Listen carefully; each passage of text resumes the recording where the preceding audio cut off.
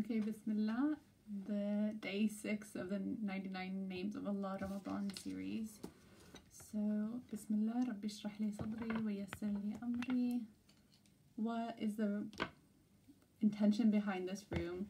It's because Asma Allah of Allah, Quran, وَلِلَّهِ أَسْمَاءُ الْحُسْنَى فَادْعُوهُ بِهَا. And to Allah belongs the best names, so invoke Him by them. Surah Al-A'raf, verse 180. And then we also have the hadith where the Prophet ﷺ said that Allah has 99 names. Whoever memorizes and embraces these qualities will enter heaven. So today we're going to look at 5 names of Allah. Al-Muhsi, Al-Mubdi, Al-Mu'id, Al-Muhyi, and Al-Mumit. So Al-Muhsi. Al-Muhsi. He is the knower of each separate thing, the all-enumerating one. He is the one who takes account of every single thing, knows the detail of every aspect of life. So he knows when every leaf falls, he knows what we're going to be doing tomorrow, if he knows who's going to die today, he knows all those sort of things. And so al-muhsi comes from the root ha sadiya, and it can mean to count, to record something, to take account of, to know. So we have this verse, وَكُلُّ شَيْءٍ أَحْصَيْنَاهُ كِتَابًا. But all things we have enumerated in writing.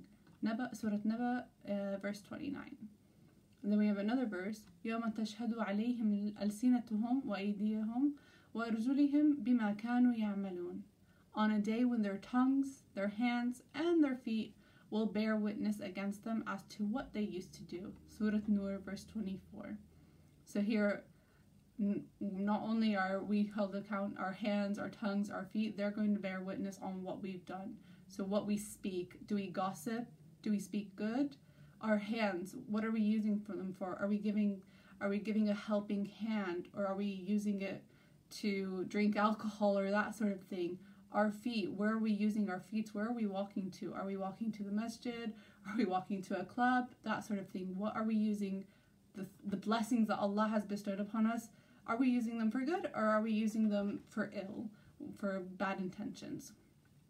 Then we have another verse, وَوُضِعَ الْكِتَابُ فَتَرَى الْمُجْرِمِينَ مُشْفِقِينَ مِمَّا فِيهِ وَيَقُولُونَ يَا وَيْلَتَنَا مَا لِهَذَا الْكِتَابِ لَا يُغَادِرُ صَغِيرَةً وَلَا كَبِيرَةً إِلَّا أَحْصَاهَا وَوَجَدُوا مَا عَمِلُوا حَاضِرًا وَلَا يَظْلِمُ رَبُّكَ أَحَدًا. And the record of deeds will be placed open, and you will see the criminals fearful of that within it, and they will say, "Oh, woe to us! What is this book that leaves nothing small or great except that it has enumerated it?" And they will find what they did present before them.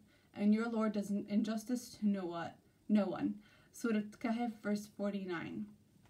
And so this verse is telling us that everything we do, from the smallest of deeds or from the smallest of actions to the greatest of actions, it is accounted for. Allah has it all recorded. And the last bit, وَلَا يَظْلُمُ رَبُّكَ أَحْدًا, and your Lord does injustice to no one. So in this world that we're living in, so many people get away with crimes. Other people are put into jail for silly reasons. Some of them, there's some bias towards specific races of people and that sort of thing. And so this verse is reminding us that Allah He is the most just. He is going to be the judge on the day of judgment. And so everything they have done, every action that every human being has done is recorded. And so, okay, they might not get their hisab, they might not be taken into account, they may not be judged correctly and justly here in this world, but in the hereafter, on the day of judgment, they will be given punishment, they will be given reward depending on their actions. So let's see what Imam al-Ghazali says about this name. So this al-Muhsi, the knower of each separate thing, is the one who knows each separate thing absolutely, is the one in whose knowledge the limits of each object as well as its quantity and dimensions are revealed. So next, so we have these 2 names which Imam al-Ghazali actually describes together, al-Mubdi, al-Mu'id, but I'll go through them separately first. So al-Mubdi is the beginner, the originator. He is the one who created humanity. So everything that came into existence was from him. He is the one who started everything. He's the one who began this world and everything within. And so this name, al-Mubdi, comes from the root بعد الهمزة, and it can mean to begin, to create, to make something new, to commence, to start. So we have this verse, قل هل من شركائكم من يبدأ الخلق ثم يعيده قل الله يبدأ الخلق ثم يعيده فأنا توفقون.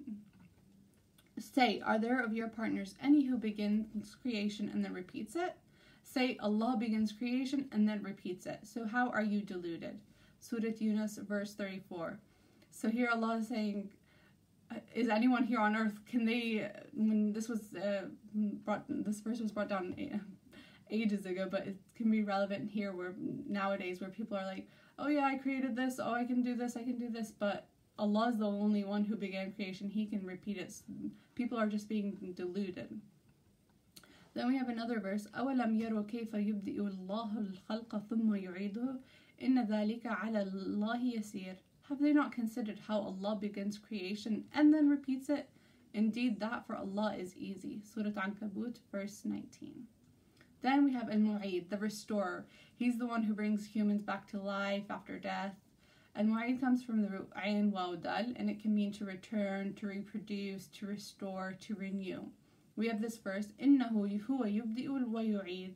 Indeed, it is He who originates and repeats. Surah Al-Buruj, verse 13.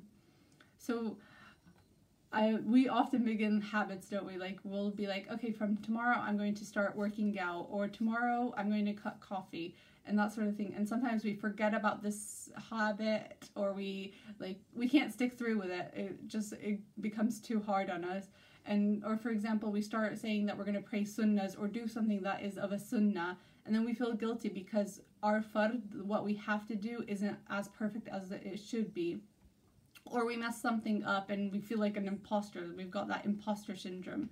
But it's important to know that with this name, that Allah is Al-Mu'eed. He is the restorer. And so there's this hadith where Hanzala said to the Prophet ﷺ that when we are in your company, we are reminded of hellfire and paradise as if we are seeing them with our own eyes. But whenever we go away from you and attend to our wives, children, and business, much of these things go out of our minds. Thereupon, Rasulullah ﷺ said, by him in whose hand is my life, if your state of mind remains the same as it is in my presence, and you are always busy in remembrance of Allah, the angels will shake hands with you in your beds and in your paths. But Hanzala, time should be devoted to the worldly affairs, and time should be devoted to prayer and meditation.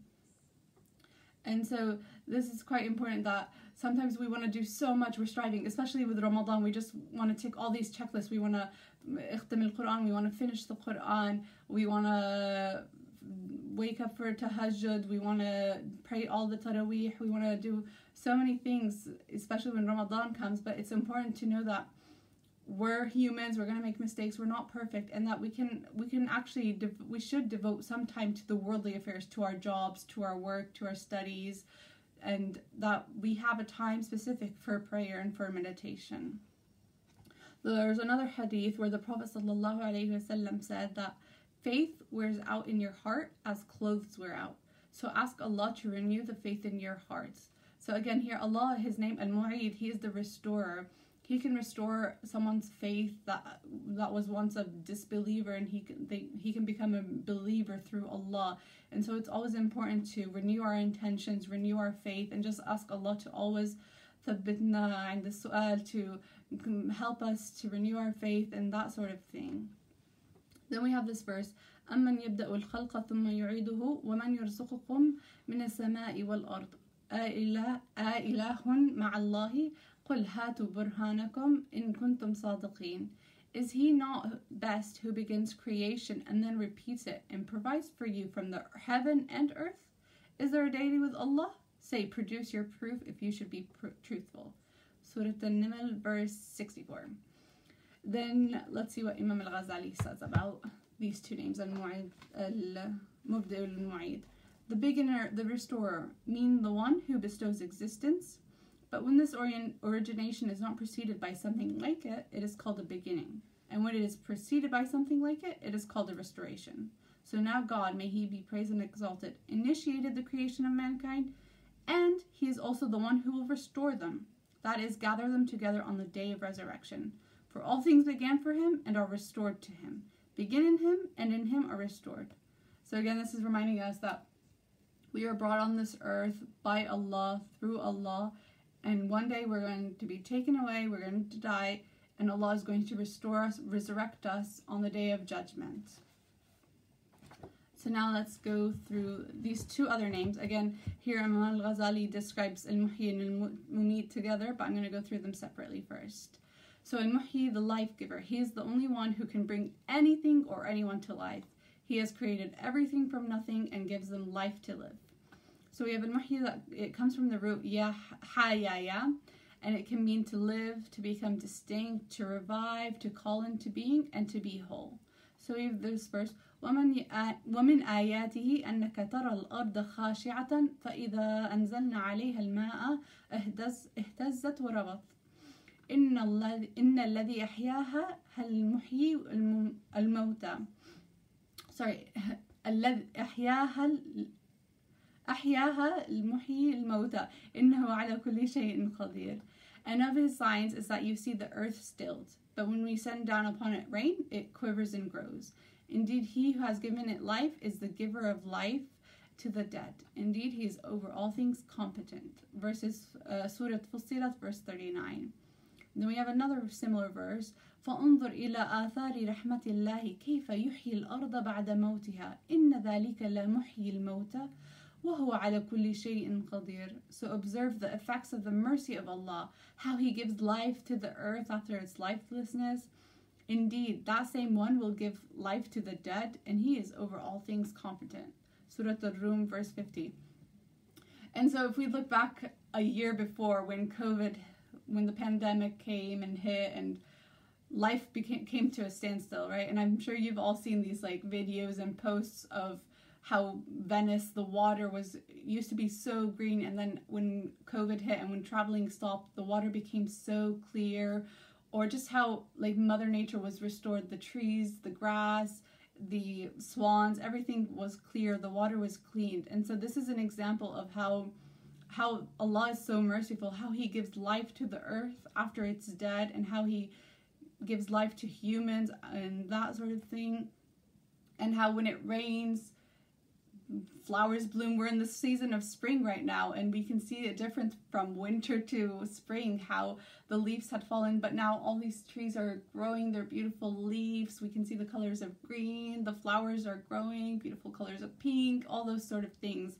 This is just showing how Allah gives life to things. So if we look at the other name, Al-Mumit, Al-Mumit is the slayer, the inflictor of death, the creator of death. He's the one who takes away someone's soul and causes them to die.